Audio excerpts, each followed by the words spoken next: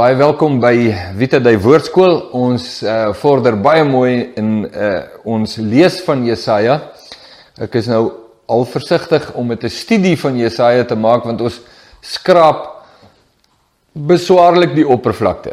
Dis beswaarlik die seekoei se oortjies.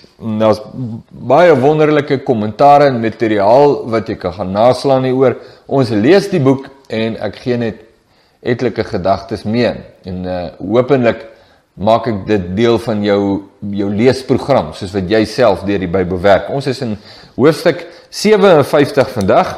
Ek wil net vinnig ietsie sê oor die laaste versie van hoofstuk 58, vers 12, hoofstuk, 56 vers 12, jammer, moet nou ophou. En daar staan, kom, sê hulle, laat ek wyn gaan haal en laat ons sterk drank drink en die dag van môre sal wees soos vandag buitengewoon groot. So dis 'n laaste fraksie van 'n gesprek waar God beskryf dat die mense wat nie onder die gesag van God staan nie en wat hulle nie steur aan God nie, sê dat hulle is alles. Hulle opinies, hulle wêreldbeskouing is alles, hulle krag, hulle vernuf, selfs hulle slinksheid is als deel van die pakkie wat hulle sterk maak. Hulle sal hulle self handhaaf.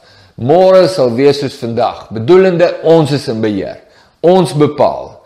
En God sê vir hulle eintlik, hoe dwaas kan jy nie wees nie. Daar's verskillende grade van dwaasheid, dit is definitief die epitoom daarvan. Om te dink dat jy in beheer is, om te dink dat jy bepalend is as 'n mens, en om te dink dat jy jou nie hoef te steur aan God nie, want jy is so slim en jy is so sterk, is absoluut die epitoom van sotheid. Nou, dit was hoofstuk 56, nou hoofstuk 57. Die regverdige kom om. Hoor hierdie storie. Ek dink hierdie is vir baie mense 'n geweldige krisis. Hoor hier. Die regverdige kom om en daar is niemand wat dit ter harte neem nie en die vromes word weggeruk sonder dat iemand daarop let. Want die regverdige word weggeruk vanweë die boosheid. Hierdie versie beskryf 'n interessante situasie. Tot en met hier het ons gehoor dat God sê, hy ruk die onregverdiges weg.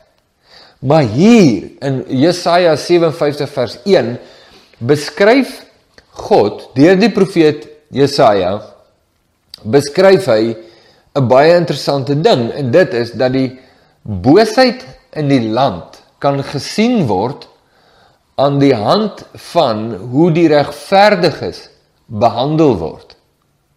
Nou hier moet jy fyn oplet. Want hierdie situasie, wat ons nou in een versie lees, word breedvoerig beskryf in die Nuwe Testament, en is een van die sentrale temas van 'n boek soos Openbaring. Maar dis iets waarvan Jesus die gelowiges gewaarsku het en gesê het, dat Jesus verduidelik aan sy disippels, hulle glo my nie, want hulle ken nie my Vader nie. Hulle wil niks met my te doen hê nie, want hulle harte is nie by God nie, al sê hulle wat. Al is hulle die hoëpriester en die voorsitter van die Sanhedrin, maak glad nie saak nie. En verder sê Jesus, maar hulle sal hulle ook met grimmigheid wend op elkeen wat aan my verbind is. Nou dit was 'n baie belangrike ding wat Jesus vir sy disippels geleer het. Die les was, as jy jou bind aan Christus, sal jy dieselfde behandeling ontvang van die wêreld as wat hulle vir Christus gegee het. So die sentiment wat hulle teenoor Christus het, sal hulle ook op jou laat neerkom. Maar wag, dis nie al nie. Die ander kant van die storie is, dat God sê, die sentiment wat hy teenoor sy seun het, sal hy ook op jou laat kom, as jy jou verbind aan Jesus. So daar het jy die twee pole. Kom ons beskryf hulle as God en die mense. God, die mense. Die mense sê, as jy jou verbind aan Christus, sal ons sentiment teenoor Christus ook op jou kom. En wat is dit? Grimmigheid, boosheid, wreedheid, liefdeloosheid, verskriklike dinge. Jesus waarsku sy disippels oor en oor en oor. Hy sê vir hulle, as hulle dit aan my gedoen het, die groen hout, wat gaan hulle nie aan julle doen, die droë hout nie. So daar het jy dit. Maar die ander kant van die munt is, as jy jou verbind aan die Seun, wetende jy gaan die grimmigheid van die mense op die hel sal, maar as jy jou verbind aan die Seun, sal die sentiment van God wat op die Seun is, op jou neerkom. En wat is dit? Die ewige lewe. Dis die ewige lewe, die goedheid en die guns van God, die liefde van God, die barmhartigheid van God, die nabyheid en intimiteit van verhouding met God, die teenwoordigheid van God, die krag van God, die heerlikheid van God, die erfenis is eindeloos vir die mense wat hulle laat bou op die hoeksteen wat deur die bouers verwerp is. So die wreedheid is onnoembaar vir wat mense kan doen met mense wat hulle aan die Seun verbind. Maar die genade is onbeperk wat God laat neerkom op die lewe van iemand wat hom verbind met Christus. So daar het jy dit. So die keuse wat ek en jy maak, is 'n keuse tussen mense en tussen God. Maar jy moet mooi dink. Sê Jesus sê, jy moet die koste versigtig bereken, want een ding moet jy weet, daar is koste betrokke. Dis 'n baie belangrike konsep van die evangelie. Daar's koste betrokke. Welke besluit jy ook al gaan maak, daar's koste betrokke. As jy die guns en barmhartigheid en heerlikheid en krag van mense wil hê, dan moet jy jou distansieer van die gesag van Christus. Die persoon en inhoud en waarheid van Christus, jy sal moet, want jy kan nie die twee saam hê nie. Maar dan moet jy een ding verstaan, jy gaan die grimmigheid van God op die hel sal. Johannes 3 vers 36. Maar as jy die guns en heerlikheid en krag van God op jou lewe wil hê, en jou verbind aan Christus, dan moet jy verstaan, jy gaan die oordeel en grimmigheid van mense op die hel sal. En daarom Jesus se geweldige uitsprake toe hy gesê het, die drievoudige dinge van 'n disipel, nee. Ek noem dit sommer jy is my nie waardig uitsprake nie. 3 dinge wat Jesus sê, en in daai 3 dinge, som hy hierdie hele saak, baie kernagtig op. Hy sê, as jy vader of moeder bo my lief het, is jy my nie waardig nie. As jy kinders bo my lief het, is jy my nie waardig nie. En as jy jouself nie verloon nie, is jy my nie waardig nie. Baie kragtige uitsprake van Jesus. In Jesaja 57 sien jy dit. Jy sien dat jy lees aan die wêreldse hantering van die regverdiges, kan jy sien die toestand van die wêreld. Kan jy die sentiment van die wêreld teen God duidelik eien in daai kort paragraafie dan nou amper. Nee, kort versie. Ek lees dit gou weer. Die regverdige kom om en daar is niemand wat dit ter harte neem nie. Nou, in die niemand wat hier staan, is God natuurlik uitgesluit. Hoe weet ons dit?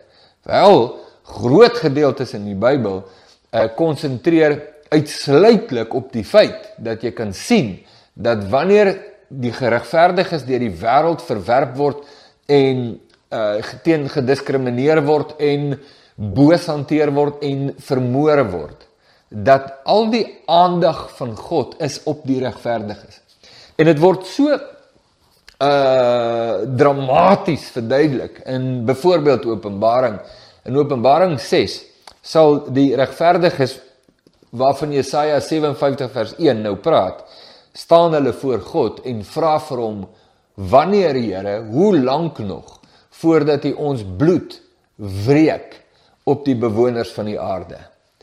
En die gelowiges wat daar staan nie daar in onvolwassenheid, sonde, onreinheid en vlees nie.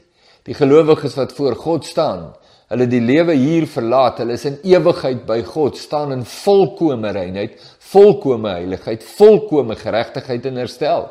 Hulle staan in die wit warm teenwoordigheid van God. Die vraag wat hulle vra is nie 'n vleeslike, eensydige, subjektiewe, wat ook al anderste jy dit wil sê, vraag nie. Dis nie vleeslik en onvolwasse en onrein nie.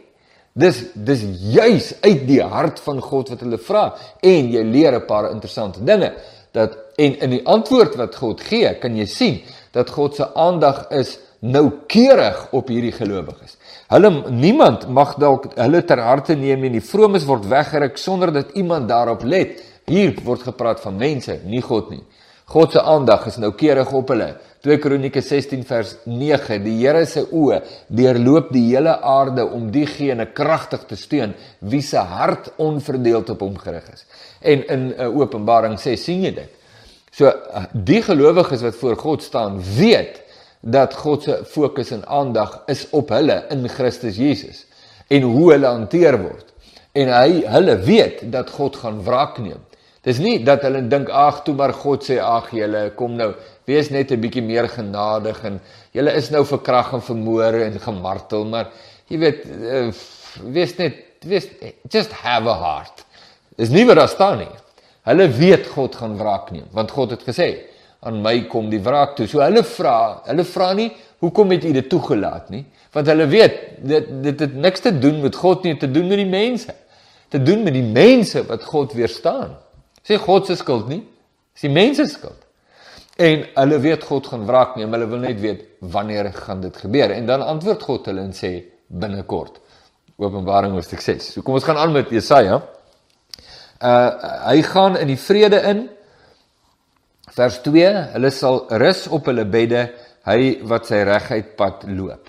So, ons sien, in 2 versies, sien ons die lot van die regverdige.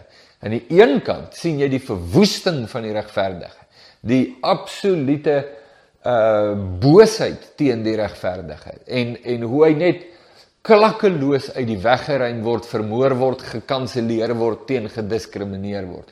In vers 2 sien jy iets anderste. Jy sien, maar ondanks dit, sê God, sal hy vrede hê. Al word nie nou uitgebrei in daardie 2 verse oor hoe presies steek al hierdie goed in mekaar nie, maar hou jou hart wakker, want jy gaan dit weldra uitvind. Vers 3, kom ons kyk, ons het nog tyd vir vers 3 in hierdie videoetjie, maar julle kom hierheen. Nou, vanaf vers 3 tot 6 gaan ek nou as 'n eenheid lees, sien jy, God sê, dis wat gebeur met die regverdiges. Kyk wat gebeur met hulle. Maar daar's onverklaarbare, onverduidelikde vrede wat op hulle gaan wees. Het word nie verklaar nie nou nie. Maar dan draai God na die mense wat hulle in grimmigheid uitwoed teen die regverdiges en sê die volgende.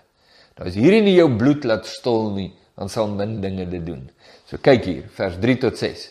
Kom ons lees dit. Maar julle kom hierheen, kinders van 'n towerheks, geslag van 'n owerspeler en van haar wat horeer. Oor wie maak julle jou vrolik? Oor wie spalk julle die mond oop? Steek julle die tong uit? Is julle nie kinders van oortreding, 'n leuenagtige geslag nie? Wat verhit is, by die terpentynbome, seksueel aangehits is.